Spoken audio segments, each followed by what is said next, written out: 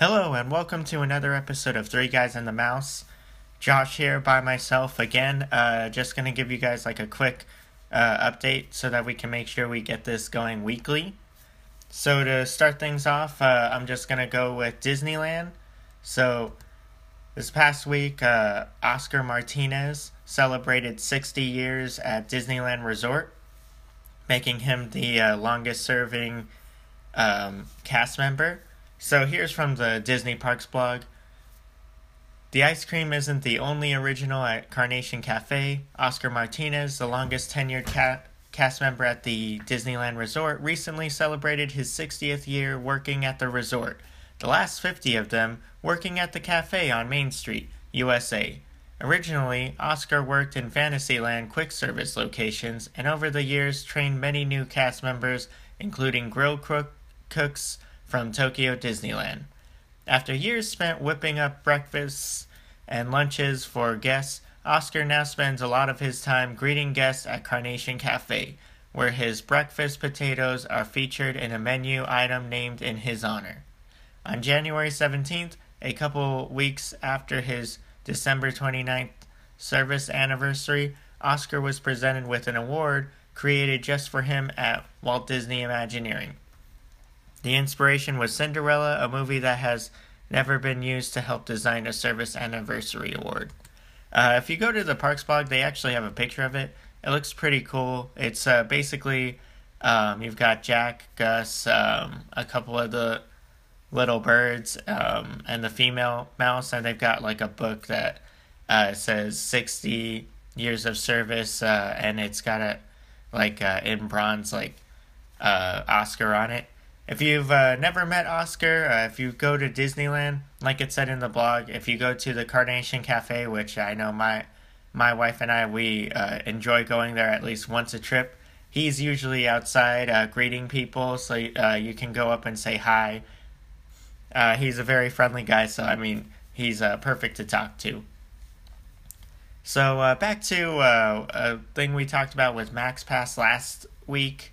So this is to introduce kind of why they have to do stuff like this because of crowds. So this is January 4th, 2017. Of course, these aren't official numbers because Disney doesn't release them. But at January 4th, which is usually like a kind of light day, I mean, I usually go in January and it's very light. Disneyland Park, they planned for a daily attendance of 56,000. Their actual attendance was 64,500, which is a huge number to go over. And then highest in-park attendance at 4 p.m. was 49,000.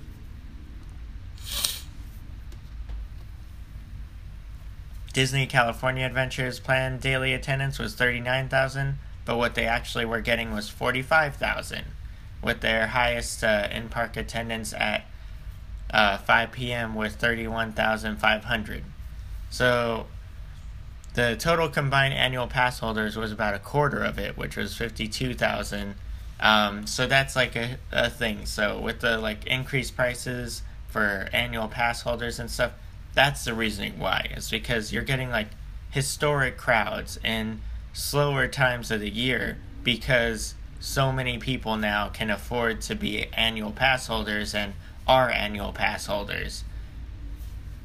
And of course MaxPass comes in because it is a money grab, but at the same time you can't help but be because I know we talked about it. It's one thing now is you can never get Radiator Springs Racers, but if you had to pay for that privilege, of course you would have less people using that privilege. But I still think MaxPass not a good idea, but we'll wait and see, right?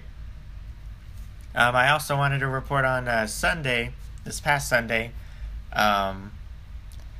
Disneyland Park did something they really have never done before. They actually closed 4 hours early because of the torrential downpour that was going on. I saw stuff on Snapchat and Facebook, videos of it, and it was really bad. It was just continuous rain the whole day. There was no way out.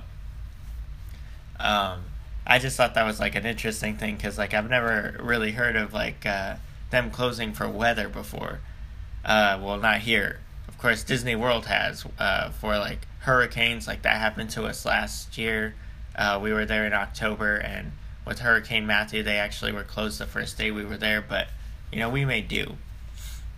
So moving on to Walt Disney World, they have reintroduced the Disney After Hours event starting January 20th, so a few days ago.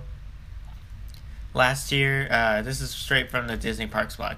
Last year, Disney After Hours event nights debuted at Magic Kingdom Park and wowed guests with an amazing nighttime theme park experience. The hard ticket offering, which will be offered on select nights in January, February, and March, officially returns to the park for its first event night on Friday, January 20th. Here are the top 3 reasons guests are loving the hard ticket event. Little to no wait at attractions. Disney After Hours events are limited to a small number of guests, allowing attendees to maximize their time in the park with little to no wait at 25 attractions and experiences like Seven Dwarfs Mine Train, Under the Sea, Journey of the Little Mermaid, Space Mountain, and many more. 7 p.m. entry into the park. The Disney After Hours ticket allows entry as early as 7 p.m., which gives attendees time to enjoy the park's Wishes Fireworks Spectacular. Event guests only will be allowed to remain in the park for 3 hours past the park's scheduled closing time. Snacks are included. Ice cream, novelties, popcorn, and select beverages are also provided as part of your admission. Disney After Hours event nights are currently set for January 20th and 27th, February 2nd, 9th, and 16th, and March 2nd and 9th, 2017. Please note, Disney After Hours does not replace extra magic hours for our resort guests and are instead held on non-extra magic hour dates. Now, I'm a big person, like, I love extra magic hours. I think it's a great opportunity. I know we've talked about it before. For this event, like, it's one of those things where I'm like, I would never pay for that. I'm not going to pay extra money to go into the park for a small amount of time. I mean, the only one I can think of is Mickey's Not So Scary is a great event that I would openly pay money and go to, but if it's something like this, no, I'm not going to do that. I'm just going to wait for extra magic hours because I stay there anyway. But then again, it is more like an extra magic hours for people who aren't staying in the at the resort. So, and I'm assuming they must have gotten some good feedback because they're bringing it back. And of course, it reminds me of like I always hear about like they used to do a thing. It was like coaster night e-ticket nights, and that's basically what this is it's e-ticket night. Of course, probably for a higher price. Moving on to the international parks, I just wanted to bring up. I know we talked about Iron Man Experience, so that officially opened in Hong Kong Disneyland. And then finally, I'm gonna move on into the studio. So Moana, they revealed the dates for the digital release is gonna be February 21st, and Blu-ray and DVD is gonna be March 7th. I'm super excited. I know, like, I've been gushing over the movie, but loved it, so I'm like excitedly waiting for this. This morning, actually, they announced the Academy Awards list, so I wanted to jump into that. So here are the Disney Academy Awards. A couple of them are funny, but you got Best Sound Mixing for Rogue One, A Star Wars Story. Best Visual Effects for Doctor Strange and Rogue One, A Star Wars Story. Best Original Song, How Far I'll Go, Lin-Manuel Miranda. And Best Animated Feature, Moana and Zootopia. Personally, like, I don't see many of these going Disney's route. Maybe visual effects. Best Original Song, I've said before, I think that it should go to How Far I'll Go, especially if you see the list. Like, they're not songs that I would really think of, but I know, like, the big thing is La La Land is, like, the one that everyone's in love with, so they're basically they're gonna give it to La La Land no matter what. So, it's upsetting, but it's like, whatever, that's how it's gonna be. And then back to Best Animated Feature, they usually pretty much follow suit with whatever is going on with the Golden Globes. So Zootopia looks like it's pretty much gonna take this one. And for the final thing I wanted to bring up,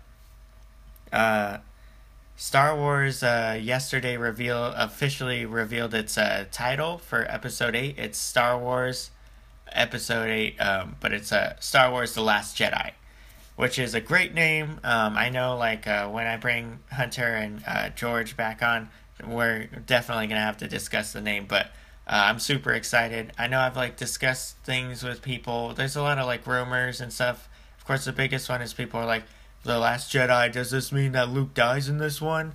And I'm like, no. Obviously, The Last Jedi is Luke Skywalker. I was just actually discussing that with one of my coworkers, because he was like, no, well, Rey is a Jedi too. And I'm like, just because she has Force powers and picked up a lightsaber and fought Kylo Ren doesn't make her a Jedi yet. She still has to be trained. So he is the Last Jedi right now. So, I'm just going to throw that out right now. I don't think that's what it is. And then, of course, there's a lot of talk about the lettering, because, the usual, yellow lettering that they use for Star Wars, they used red.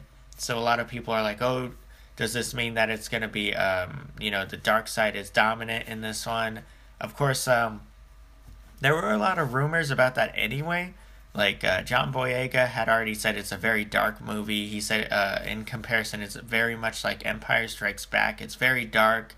It's not really the good guys that are winning in it.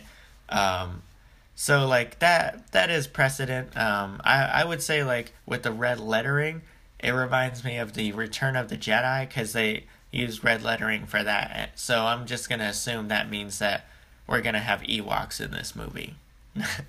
That's stupid. But seriously, though, there's a lot of things. There's a lot of overanalysts going on for, just the title. But, the thing is ultimately we got the official title. It's The Last Jedi. It's coming out December. I know, the rumors are already that it's going to come out pretty much the same time as Star Wars The Force Awakens.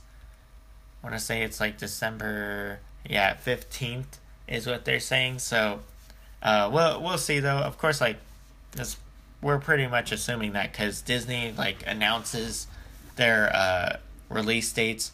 So, that's, a date that they're going with.